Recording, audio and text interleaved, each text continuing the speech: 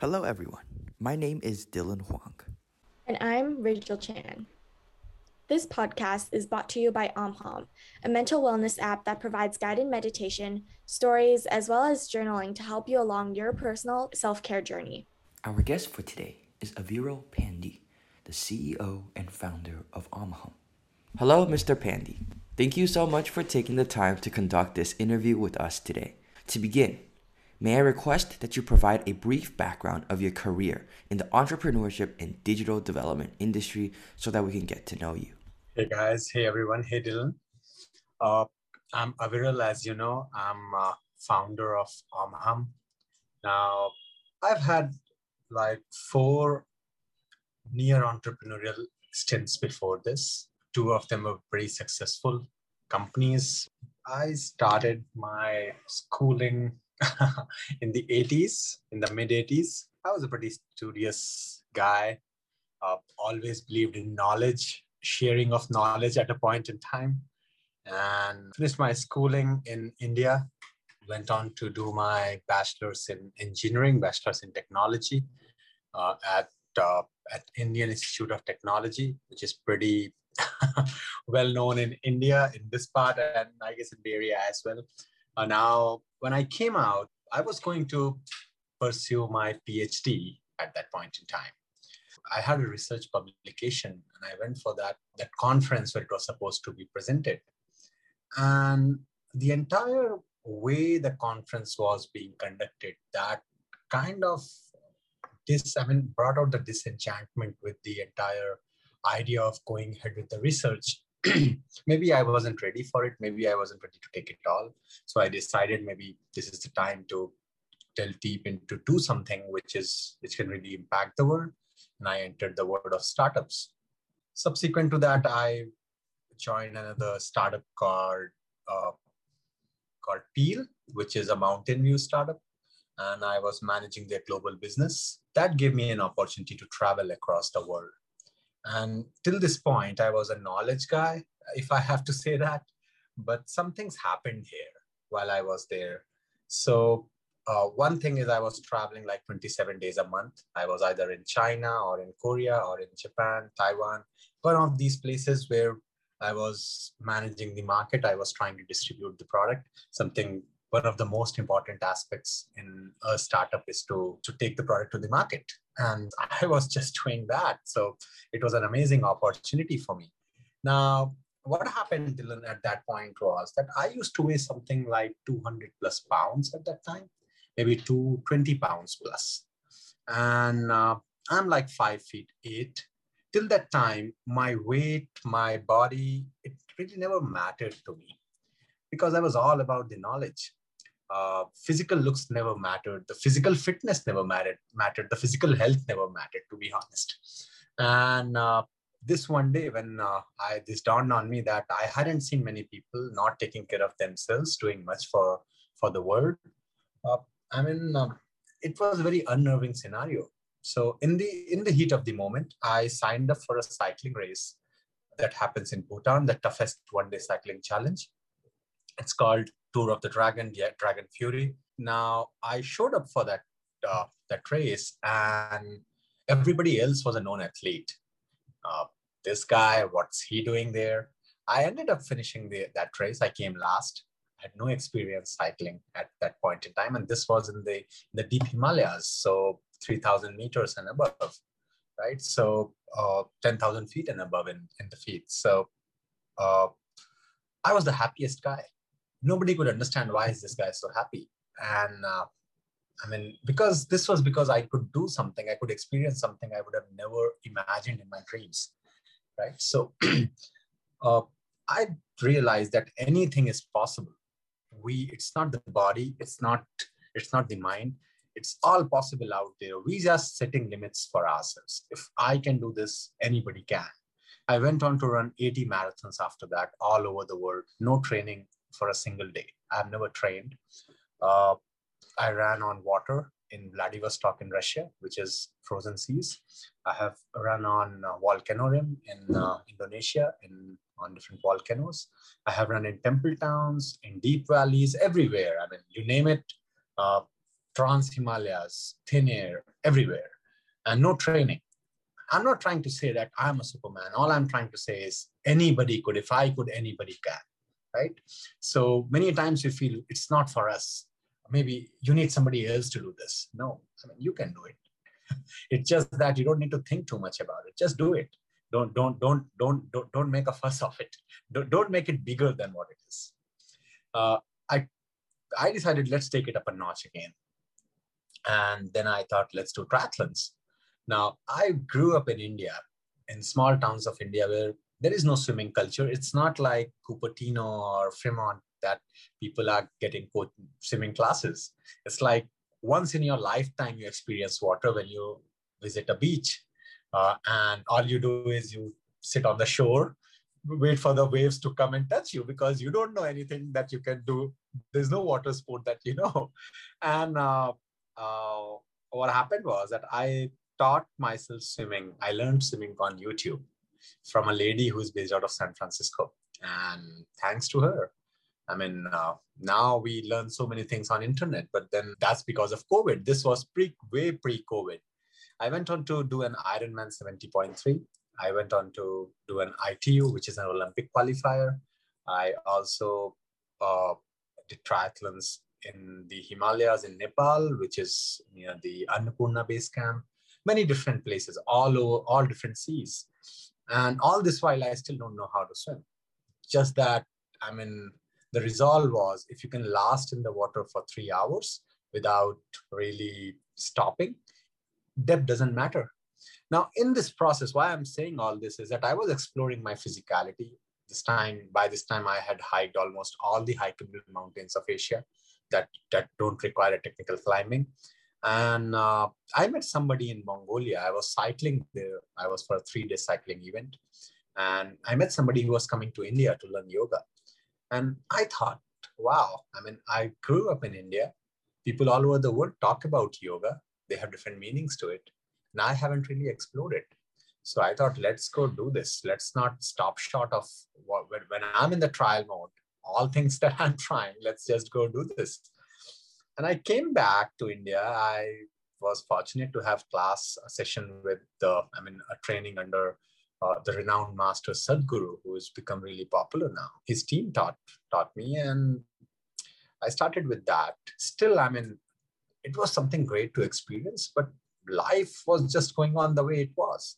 Subsequently, roughly like 6-8 months later, I started getting into more exploratory mode with meditations. And Sadhguru was the guide for me. I mean, I would just spend hours watching his videos.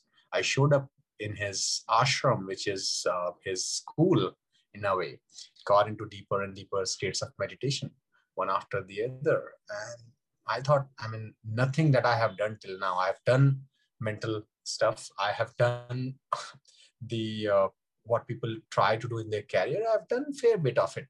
I was fortunate to be part of successful startups. I was fortunate to be studying in a great school.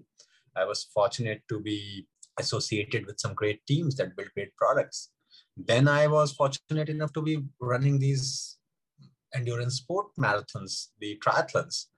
And nothing gave me the kind of completion that I got when I got into these meditative states. It just completed everything. It brought meaning to everything that was going on. By this time, I was traveling a lot. I could speak like 3 international languages. And I was meeting people all over the world because I was driving global business for a startup, building them in different territories.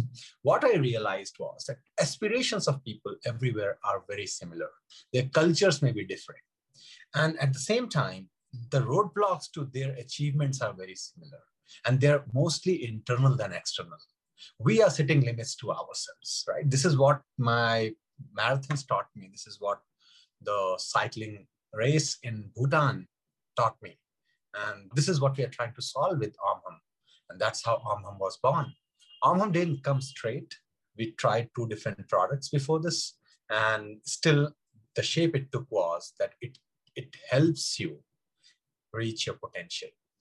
And when we say that, we're not talking of giving you any guidance. It is more about a guided self-care, a care that you have access to. and it is tailored to any and everyone out there, right? Dylan can access it, and Aviral can access it. Somebody else, Jonathan, can access it in their own flavor, in their own language. And that too, they have access to the best mentors in the world who help them become their best version. It's not about changing you at times. It's also about making sure that any and everybody has access to self-care, right? So, and we can talk on it later, but that's how the journey has been till now. Yeah, so you certainly have a very inspiring and successful career, which leads us to sort of ask what advice you would give current high school students who also wish to embark on their own entrepreneur journey and also make an impact in their community, whether it be starting a business or going into the business industry itself. What do you think are the top 3 skills or traits that you believe us high school students should acquire earlier in their lives to help them through this process? The list is countless, Rachel. I mean, some things that I feel are really that have helped, that has always helped me. And I've seen it working for others. One is rigor, right? You can't just give up on things. Many a times things may not go your way. But then I see this as the sense of not just giving up, even if you're not seeing success at times, right?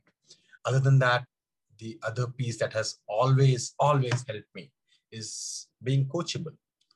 There are enough people out there. In fact, the entire world is present there to help you become what you can, right? It's just that we listen to a certain version of advice. We don't listen to all of it. As long as we are open to that, right?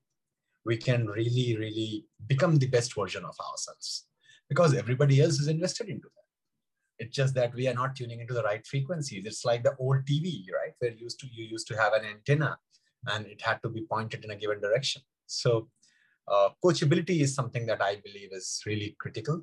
Now, the third aspect would be openness.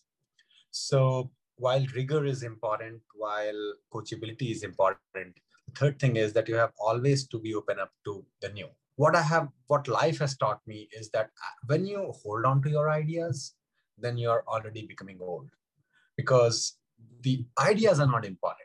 The ability to catch on to the currents is more important than that. And you can do that only if you're open to new things. If you're always open to listen, open to anything out there, right? Now, it's a balance between these three.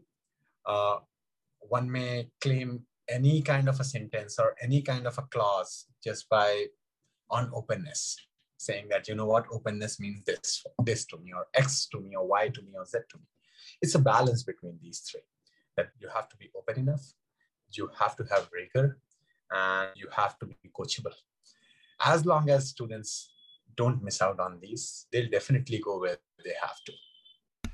Yes, I've seen through like school and other places, like being coachable often is very helpful, and people usually like to work with people that are coachable, and just like being knowing that you always just be resilient, not to give up, has also proven to be very effective. So Yeah. most of our listeners are also high school students, so I'm very sure that this advice will help out a lot of them. Our next question is about just honing in more on your specific contributions to the mental health industry. So, like specifically, what drove you to create AumHum, and in comparison to like other choices to better one's mental health? See, when I started AumHum, there were enough products in the mental health space that are already existing. There was Calm doing really well. There was Headspace doing pretty well. I had, let's say, Insight Timer in the same space, and there were enough apps on other aspects. These were mostly focused on self-care and meditation, while there was enough set of products available for journaling, for counseling, for access to right kind of an advice. I mean, it was all there. Now, one aspect that was always missing out in all of these was that everyone was seeing mental health in a silo. It's like you have health and you have mental health. How is that even possible? I come from a yoga background, and yoga means union, where everything comes together. It's not about contortions. It's not about contorting your body in 1,000 different ways. It's about balance of everything. It's about where everything meets. That's you meeting your ultimate self is yoga. Your physical self and your mental self meeting is yoga. So the realization that all these products are trying to give a template of utility, saying that, you know what, health existed, now create mental health. And let's talk about it. That's a stretch of product creation, if you ask me. Mental health can't be seen in silo. So we thought, let's create something that connects back to the health, overall health, holistic well-being, but then has mental health in the centerpiece, right? Although it talks mental health, but it's about holistic health. Because you can't separate them out. It's not that you have a physiological state and you have a different emotional state. It's not possible. The way you are, your mental state, it guides how your body's reacting or performing. So you can't separate them out. At the same time, there was another driver that I was initiated by a master.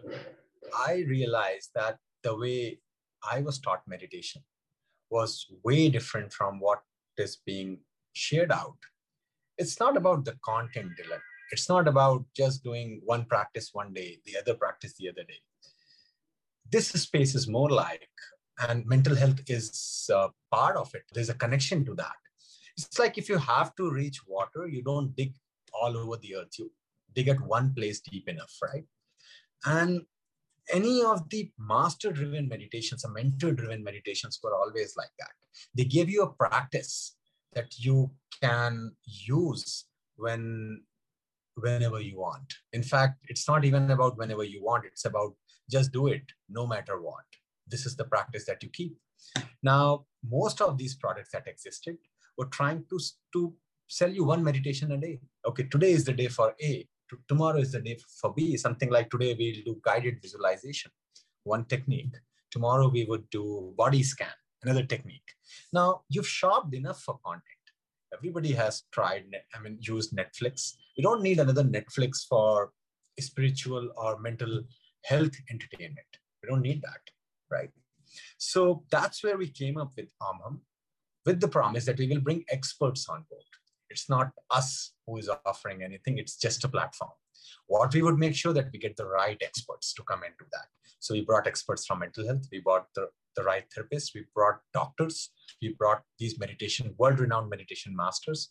We brought in performers. And it's a small team still, because we are still in the early stage. We are still pre-series A. But then we can always scale it if we build it the right way. At the same time, there's a feedback that is built for the end user. Nobody was doing this. I thought, if I can walk 10,000 steps just by a Fitbit watch on my hand, why not make it feedback enabled so that people do have a motivation of going ahead and seeing what's really happening to them, right? Really channelizing all of that. And this feedback makes it really real. It's not just somebody playing a guidance. So these were some of the factors. But overall, if you look at even the data, even the World Economic Forum says that, if I'm not mistaken, more than $3 billion are lost every year. Sorry, not billions, trillions, if I'm not wrong, right? $3 trillion are lost every year. It's a loss to the economy out of all the direct and indirect aspects of mental health. It's supposed to grow to $16 trillion in next 8-9 years, right? And that's more cost than cancer, heart diseases, and any other major disease that you can think of, them combined, right? That's the loss to the economy. Now, if we are not solving this, then what is it that we are solving? There was a time when everybody did more of a physical work. Every kid that is growing now is spending more and more time in front of some screen or the other, right? We know how to deal with our body, but we still don't know how to deal with our mind well enough. And we can't, again, put it in a silo that, you know what, this is how the mind is dealt with. No. To train the body, we can go to the gym. We can keep it fit. But when it comes to overall fitness, mind has a bigger component now compared to before. And we are still struggling to find how to do this. And that's where we look for all these different aspects that we can control or things that we can shop for. Somebody is shopping for meditation, someone is shopping for counseling, somebody is shopping for something else. All of this is helpful. But effectively, it's you, it's me, it's the user who is supposed to inculcate all of this. If he's not forming the habit, none of it is going to help. So our focus is to make sure that there's a habit formation for me. So yeah, I mean, that's when we started. It was 2019 mid that when we started working on it. It came out in one shape, but subsequently, as we learned from the market as to what is the market ready to accept, the product became what it is right now. Yeah, so your personal background, I think, in meditation combined with the idea that it's really focused on the people makes AumHum a creative product that also meets the needs of your users. So I assume that some of your consumers and customers already recognize that there is a potential to improve their mental health, which is why they use AumHum. What steps do you think are needed to actually help people who aren't aware that their mental health is lacking to actually go out and seek help in their community? See, one of the first things is to realize that it's okay to have a problem, right? It's not that one would not belong to the community if one is dealing with something. I mean, I often hear people saying that, you know what, I love stress because stress makes me do more. I mean, if you're stressed all the time, would your output be good? Now, people are trying to justify their situations like this, that, you know what, stress is great. Stress is not cool. I mean, who would want to, I mean, given a choice, would you want to be happy or would you want to be stressed? It's simple. I mean, why would you choose stressed? So the first thing that we need to do is to recognize that it's okay to have these situations. And on top of it, one can seek help for them. Another aspect that I couldn't talk on before, and that's a key facet, and I would cover it here, is that even when seeking solutions, right, it becomes really isolated. Self-care is all self. It's not community. And as you just said, I mean, what help can one seek from the community? One is to open up to it. And we brought that in AumHum. AumHum is a social self-care network where anybody who is invested into you is helping you. Right? It's not just you. So, and that starts by just sharing it with others that I'm going through this situation. Many times we go through, our behavior is affected by the state that we are in. If somebody is going through a depressive state, they may not be eating food properly. They may be having a short temper, and other people start questioning, I mean, why is somebody behaving like this? Why is this person behaving in a given fashion? Now, there's quite a denial of what one is going through. Denial doesn't help, right? And as a community, one has to create an environment to recognize that it's okay to be like this, because this is not an exception. This is the rule. I mean, the world we are living in, the information, the degree of information we are munching upon, we are bound to have a diarrhea, informational diarrhea, that would probably show up in one or the other form of issue that we end up going through. And it's completely okay, because it's not that person's fault. It is, and many times there's a taboo attached to the clinical version of it. We are trying to, and everybody is trying to, but we can only try to remove that taboo, right? But it's not always clinical as well. Many times, it's just about going and opening up to a friend. A friend may not have the right advice at times because they are probably going through through similar situations. But still, to open up, it's important. And then to know that there is help available somewhere. So the community has to make sure that there is enough form of help that is available. And it is available for everyone, not in one version. It can't be for version A or version B. It has to be something that works for different kind of people. It should work for a teenager. It should work for a working woman. It should work for my grandparents, to anyone, right? To me, help has to be there. And not everybody is going to consume it the same way. They may accept it the same way, but they may not use it eventually. It may not be useful, Rachel. So that's the role community must play. make sure that enough options are available out there. Thanks for sharing that. And I think that oftentimes it's the first step in like being able to change is just to know that you have to recognize that there is a problem. So moving on a little bit, what like inspiring stories can you tell about how mental health positively affected someone's professional performance? And if there's like a situation where it became actually a negative effect incited by the mental health? Rare to say where it became, if somebody took some steps and it came out negative. I mean, I haven't seen a scenario like that, but there are enough stories on the positive front. It's tough to pick one. We have users who come for very different reasons, right? To there are students who are coming here to focus on studies. There are women who are coming here looking for relationship advice, and more than that, to sort out what's going on in their life. Without picking any specific example from AumHum, which is, and this is all from what they have written back. This is what they share, saying that, thank you, AumHum, for doing this, for making this available to us. In the professional life, I have seen people who became non-responsive and taking blame for everything that was going on.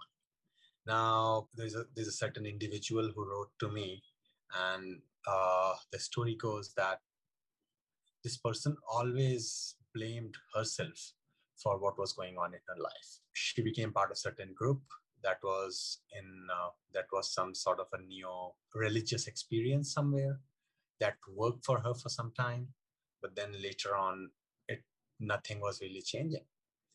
Subsequently, I could see changes in her, as she mentions, when she started on one practice that was given by somebody, not even on AumHum. Okay, somebody gave her a practice, and the idea was that this one practice must be done every day. It doesn't matter what the practice was. I don't think there was much to that practice, and that I am responsible. I can respond. It doesn't mean that I have to take the blame. Being able to respond, which is taking the responsibility, is different from taking the blame for things, which is the action, right? So this is what she tells me, a major change in her life. And she was not growing in her workplace. She got an admit into a design student who got admit into a very prestigious New York-based design school. And she's looking forward to proceed further on that front. Now, the condition that she was going through, I mean, she had met doctors, therapists. They all had the right thing to tell her. It's just that she was not able to start with that. Whatever was told, she knew that she has to change, but she could not on her own. She needed somebody to work with her on a regular basis to make that happen, right? And we were able to play a small role in that we had mentors who were working with her. I have seen that just the idea of knowing that there are people around somebody who are invested into their success, into their mental well-being, overall well-being, brings a change like that. And this person is the right example for that, right? Negative effect, some people who didn't find the right taste in one place of help, forget about AumHum in general, they found it somewhere else eventually. So I haven't seen people getting lost on the way. I've seen them finally finding the right help. As long as they were out there seeking, as long as they were open, and the idea that we discussed at the beginning for students too, as one of the 3 qualities. Yeah, so I definitely emphasize with number 1, the idea of actually responding and perhaps doing the same thing every day to sort of establish some sort of routine in our lives. Another thing is that I definitely agree that there are typically more positive experiences intertwined with mental health than negative. And I think that's something that's really inspiring to see in our society. So moving on to our last question, and just to wrap things up for the high school students, In your career, you've probably seen many ups and downs of large corporations and individuals. What are three main mistakes you have witnessed along your entrepreneurship journey, and advice that you would give students or maybe college students on to perhaps avoid making mistakes when they are forming these corporations and starting their own companies? So one is not trusting yourself enough. So the thing that always comes back is that the grass is always greener on the other side. You would be working on something and somebody else would come and say, you know what, that's how it would work great. That's a great advice, but you only know the rigor through which what is available now has come into shape, right? So it has to fit into that. I have seen people, and I have made those mistakes as well. I would admit to that you throw what you have done till now into water just by someone's advice because you look up to them in some way. Now, don't do that. Scenarios are different. So you have to take the advice and see how it fits into what you're trying to do. Right? So the other piece is to try and find meaning in what's already present. So entrepreneurship is not about iteration. It's not about over investing into one way or the other, because you may have a great idea, you may be building something great, but there might not be the right way of expression of that or acceptance of that in the market. So something that may not work now may work 10 years down, but you can't be building that right now, right? So for any venture to really work, it needs to have all its pieces working. It can't be about one piece or the other. And that's where there are mistakes made by entrepreneurs, by people trying to do anything new, that at times it becomes one trick pony, as it's called, right? So if you know something good, you feel, okay, let me just chisel this well enough. Let me just go to the depth of it. That's okay, but it may not be able to survive by just that one quality. There is timing to everything. So my grandfather used to say this, that dreams are like seeds and you should keep them. You shouldn't, and when you get the right kind of environment, you sow them, right? So that they can become trees. So they are very potent seeds overall. Now, this is how I always proceeded before. And the realization there was that it's actually a mistake. You can't just be keeping all the seeds with you. You can let someone else sow the seed that you have. And the real joy is in seeing the plant growing. That's what you want to see. It's not about you planting that. When you eat a mango, it's not coming from a plant that you grew. It comes from a plant because the plant exists. The same thing applies to ideas. The same thing applies to task delegation. That because entrepreneurs have an idea, they invest their blood and sweat into it. Many a times they become overprotective of what they're doing. And because of which, energies of other people, other collaborations, those possibilities get hampered. Now, the seed example, that if you have an idea and you feel that you are not having the right means to right now execute it, just talk about it in the open. You never know who is interested in sowing that seed, right? And the real part is not about the idea, it's the execution. So if you have so much passion about an idea or about seeing a change, you will anyways play a role into that in some way or the other.